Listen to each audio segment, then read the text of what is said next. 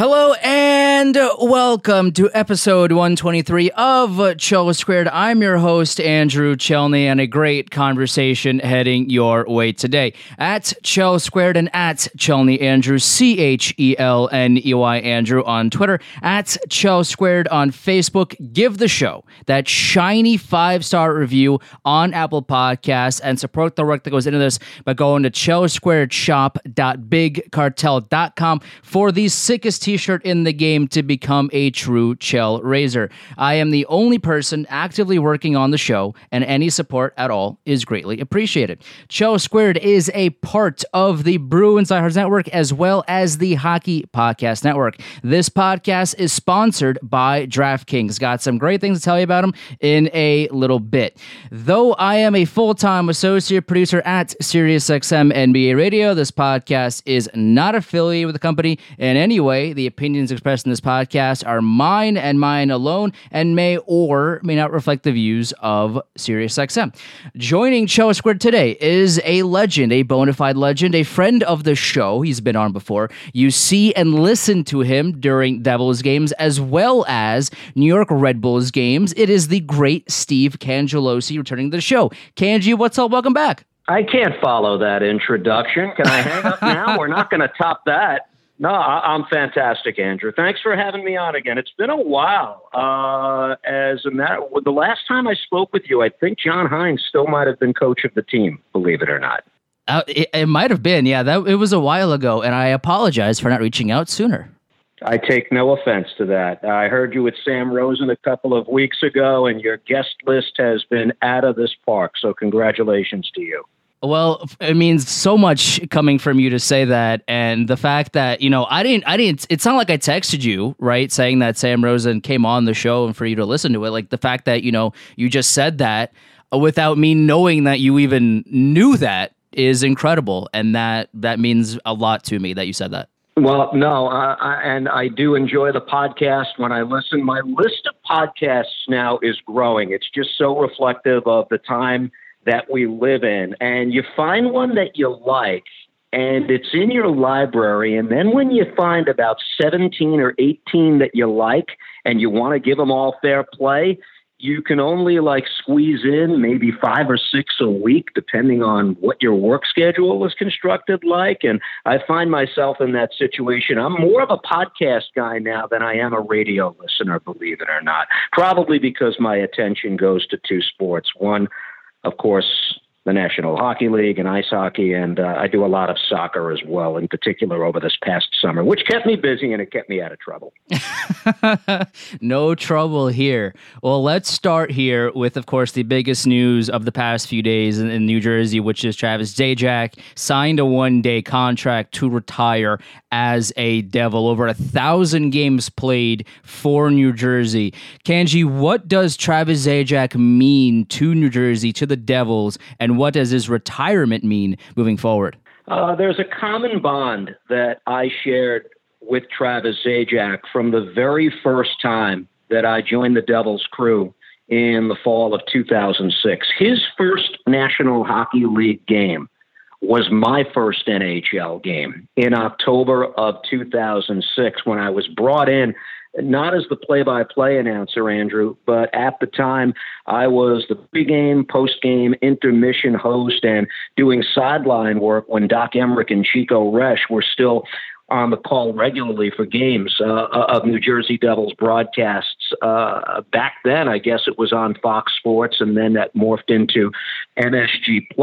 So Travis's first game was my first game with the crew. And I remember him making the team that year. The Devils were anxious to push somebody aboard, somebody who they felt can handle a mature workload at a very early age. Now, he had the pedigree where he was a first-round pick. They took him 20th overall in 2004. And what I remember from day one is him being just a solid two-way player. That very first game, believe it or not, against the Carolina Hurricanes. The Devils opened that season, I remember vividly, with a pretty convincing road win at Carolina. and the Carolina Hurricanes at the time were the defending Stanley Cup champions, and the Devils beat them up badly in that opening game.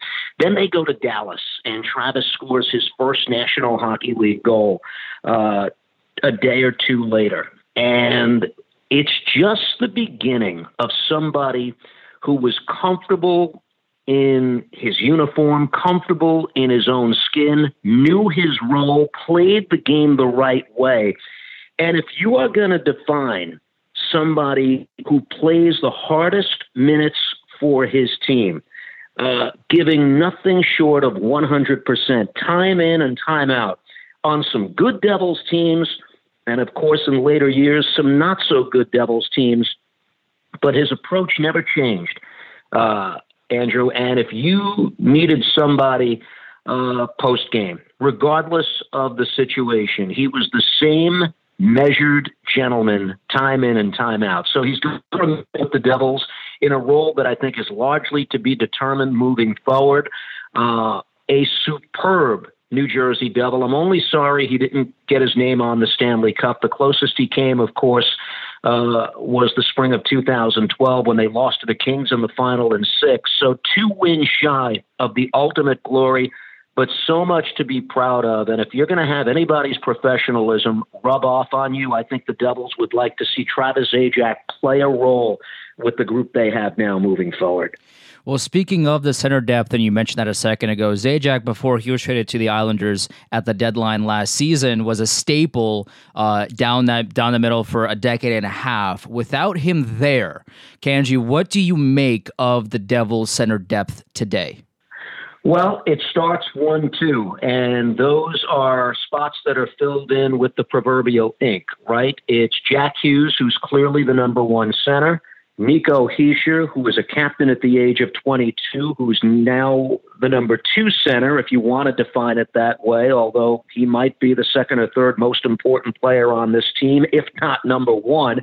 And then after that, it gets a little bit murky. And training camp for this team starts tomorrow as we have this conversation. And then a lot of these issues are going to be cleared up. I think Pavel Zacha's future with this team is at wing. I think he's more comfortable. I think he plays a better game on the wing. I think you can spot play him at the center position, whether it's a 3C or a 4C. I think his versatility helps him. He was the team's unexpected leading scorer last year, and I think they view him as somebody who's going to play on the flank. Michael McLeod, who has been something of a late bloomer for this franchise, is the player right now I would slot in as the team's third center. Mike was a 12th overall pick in 2016. And last year, finally something to show for his efforts. He was snake bitten as he was trying to make his way in the National Hockey League. And what turned out to be only his second season as kind of a regular in the Devils lineup last year, Andrew, he scored 9 times, the first 9 goals of his career. And he had some real bite to his game, too. He was not hesitant to drop the gloves. He was good in one-on-one battles. And the Devils, I think for the most part, probably said, okay, we're going to help this guy put a career together. We're going to stay with him. We're going to show some faith. But I think when they initially were thinking that, they might have thought fourth line was a ceiling for him. And then he showed a little bit more last year, and I think he's certainly somebody who can be a third-line center. Now, I won't go too much into detail on this one question that you've thrown up for me here, but Dawson Mercer was the Devils' best player at their recent Prospects Challenge in Buffalo. Another guy who was taken with a first-round pick. He was taken 18th overall in 2020. And he looked sharp on Friday and Sunday in games against the Sabres and Bruins prospects, Andrew. There was a good feeling about this kid who centered the team's best line with Alexander Holtz and Nolan Foote. And now the challenge this week is for him to show he's capable of doing it against men. This is somebody who I think is going to find himself in the NHL sooner rather than later. The Devils' AHL coach this year is a guy I'm sure your fans of the podcast are very familiar with, former NHLer Kevin Dineen, who'll have the job at Utica this season. The Utica Comets will be the Devils' AHL affiliate. And his first observation on Dawson Mercer was that he looks like a guy who's been coached well for a very long time. His stick is excellent, and he knows how to be disruptive. If he can channel this into an NHL maturity, I think he's got a chance to come out of camp and make the NHL roster. A lot for him to still prove, but the first showing was a very, very good one. For sure. And you mentioned Jack Hughes, and we'll get back to him in a second. So put his name in your back pocket here. There's a lot of experts that are calling the Devils and the free agency moves that they made this past offseason, where they got Dougie Hamilton, who was one of the biggest fish, if not the biggest fish of free agency, and the Devils signed him. They got Ryan Graves. They have Tomas Tatar as well. A lot of experts have called the Devils as one of, if not the biggest winners of free agency. Kenji, do you agree with that? Well, they landed the big fish, and Dougie Hamilton can only be defined as the prize of the free agent market in the summer of 2021. So on that basis alone, I can buy into what you're saying. The proof's going to be in the pudding as we move forward. What they get in Dougie Hamilton, and I'll start with this.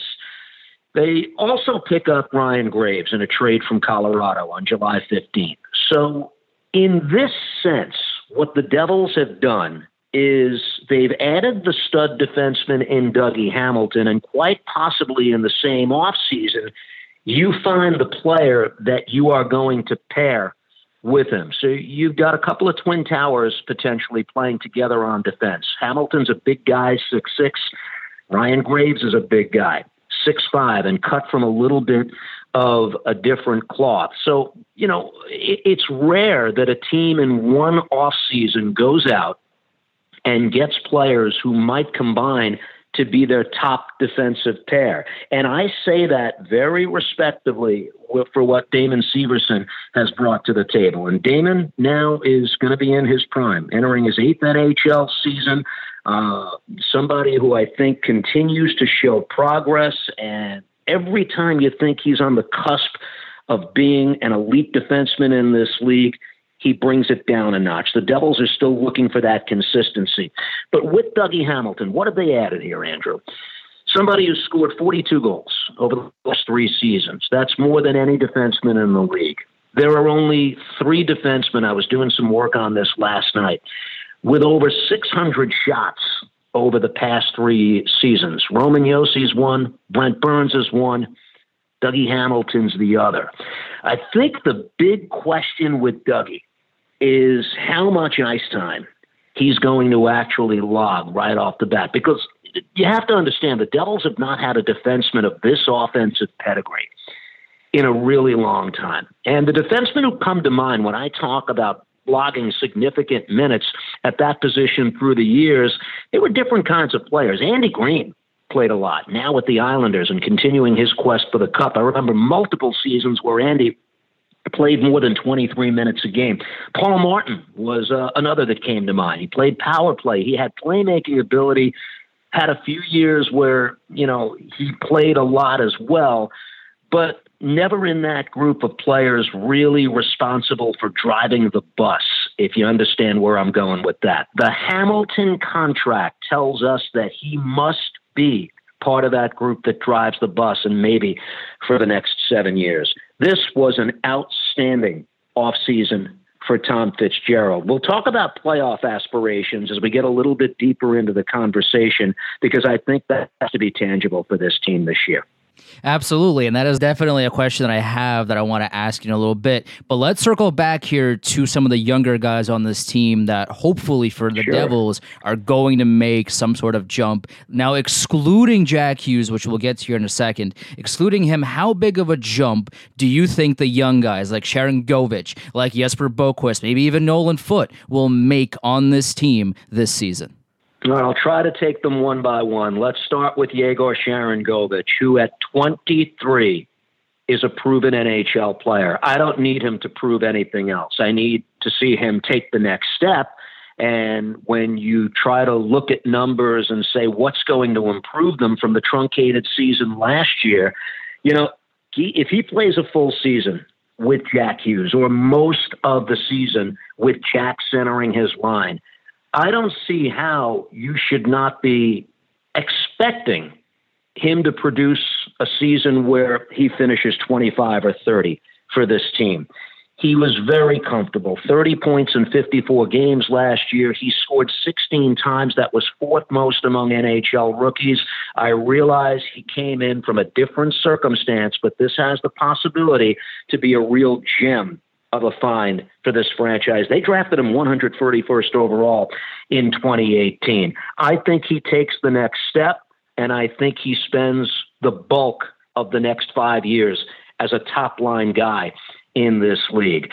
Jesper Boqvist turns 23 on October 30th. 2 camps ago, he was one of the best players in the preseason, and the Devils started out with him on their opening night roster, and I think he made his NHL debut the second game of that season. He's in a difficult spot because I don't think that he can play fourth-line minutes and really show what he's capable of doing. If he can't find top 9 minutes with this Devils team, then I wonder if the conversation at some point, he clearly has some talent, and I don't want to stray from that, is that this organization and Jesper Boqvist are best served if he winds up playing elsewhere. He's going to have a shot, and I think he starts the season as the fourth-line center for what it's worth. Nolan Foote is a guy who's obviously got hockey pedigree in the family.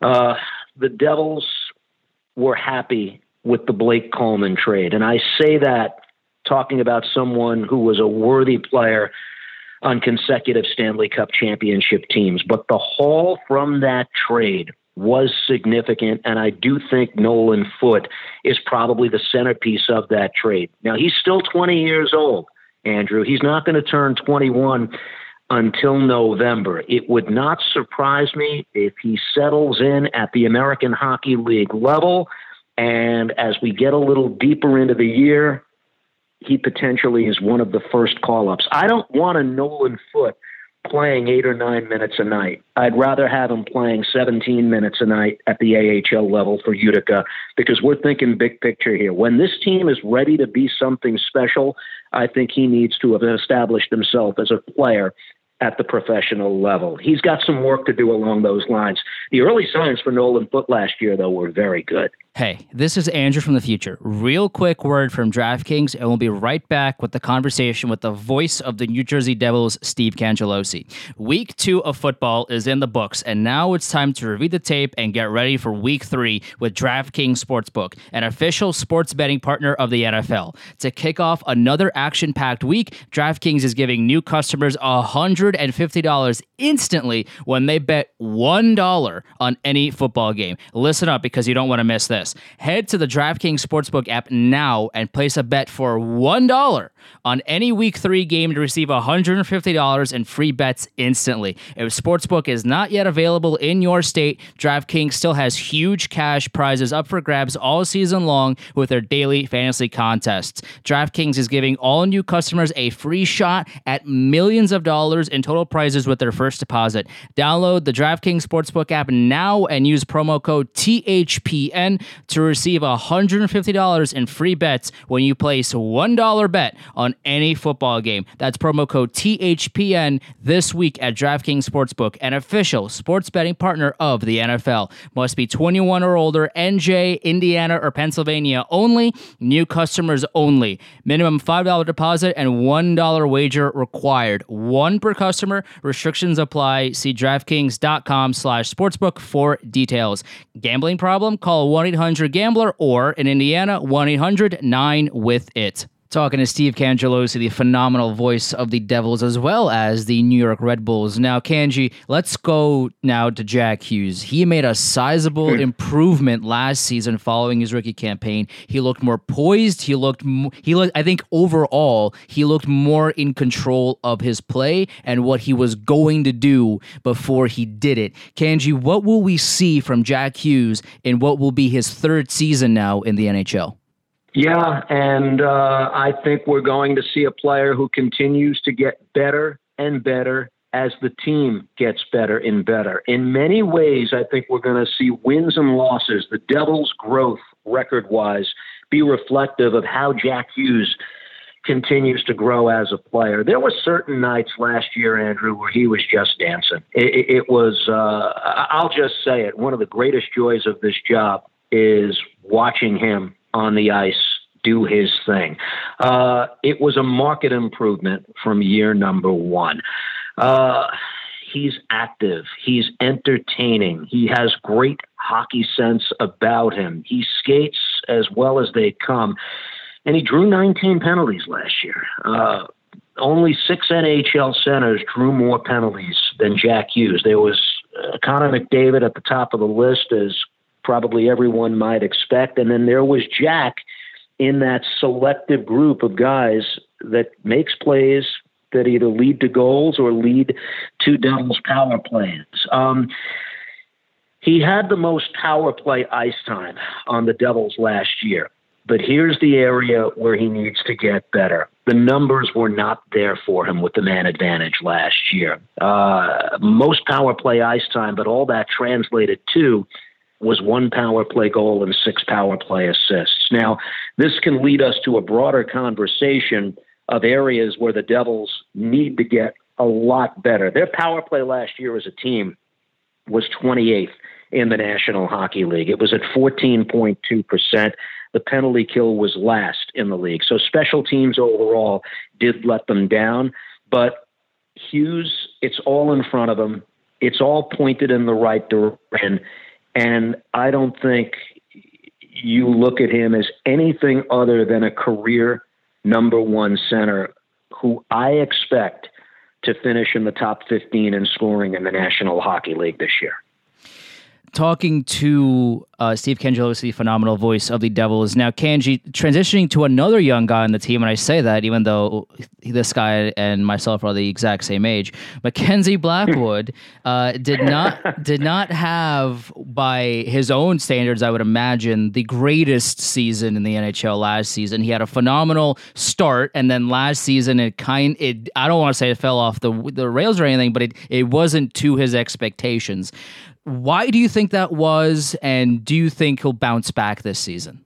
He wasn't the same after COVID, Andrew. I don't want to simplify this too much, but, that's where any conversation about Mackenzie Blackwood has to begin. He still started 35 of the 56 games last year, okay? So he starts out playing well. The Devils start out 2-0-1, and he was very strong in the opening games that they play. Then he went 28 days between starts due to COVID. He wins 2 games, and then he struggles, losing, I think it was 8 of the next 9. And that was the first clue that there might have been some long-term ramifications from his bout with COVID. I mean, I'll share with your audience, I had COVID. I was pretty sick for, I would say, about 10 days, but I didn't feel like myself until about 2 months later, okay? And I don't have the physical demands, obviously, of a National Hockey League goaltender.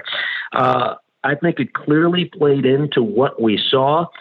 I'm interested in seeing now what he brings to the table as a 4th-year NHL player, a guy who's got a nice body of work under his belt. He's a physical specimen. He's 24. And I gave you what I thought would represent real growth for Jack Hughes when I said I expect him to be top 15 in the league in scoring. If Mackenzie Blackwood is right physically, I think he plays about 55 of the 82, and I expect him to be among the top 7 or 8 goaltenders in terms of save percentage this season. I think he has that talent. I think he has that ability. And contrary to where we were 1 year ago, when Corey Crawford shocked the organization by announcing his retirement prior to the start of training camp, Jonathan Bernier enters. Seasoned veteran, 33-year-old, somebody the Devils, I think, very carefully bring into the organization, not just to ride shotgun from Mackenzie Blackwood, to have the role of a number two who winds up playing perhaps 25 games or so this season and serves as a mentor for the young goaltender with a world of talent. And this was somebody who was a teammate of Jonathan Quick's, obviously, back when the Kings were winning a Stanley Cup a decade ago. And that was going to be my next question, which you answered. I mean, what does Bernier bring to the table that friend of the podcast, Scott Wedgwood, Wedgie, I love Wedgie. He actually posted a picture up on Instagram a couple of days ago with his very sizable Stanley Cup ring that he got from Tampa Bay. So what does Bernier bring to the table that Wedgwood or another goalie of that ilk doesn't? Well, he was a number one goalie in this league at one point. I guess we could start with that, where Scott Wedgwood never was. Scott Wedgwood had minimal National Hockey League appearances, I think we have to remember. And the Devils, by the way, congrats to Scott, they re-signed him on a one-year two-way over the summer, but there were only a handful of NHL starts, some of them memorable, some of them extraordinary. There was that game during his first call-up in Pittsburgh where he was lights out, and he became something of an overnight sensation before the Devils wound up cooling off as a team. But Jonathan Bernier was a number one when he was traded to the Leafs in 2013. And, he has that base of experience. He worked alongside one of the best in the business in Jonathan Quick when the Kings beat the Devils in 2011-2012 to win the Stanley Cup championship. He's somebody who has been around the block. And again, this is twofold. You need a number two who's going to win you games, not just somebody who's there to be a comfort and a respected voice in the room. And the Devils feel he has that in him. I'm going to meet him tomorrow, as a matter of fact, for the first time. He is, I understand, a candid guy, someone with a terrific personality.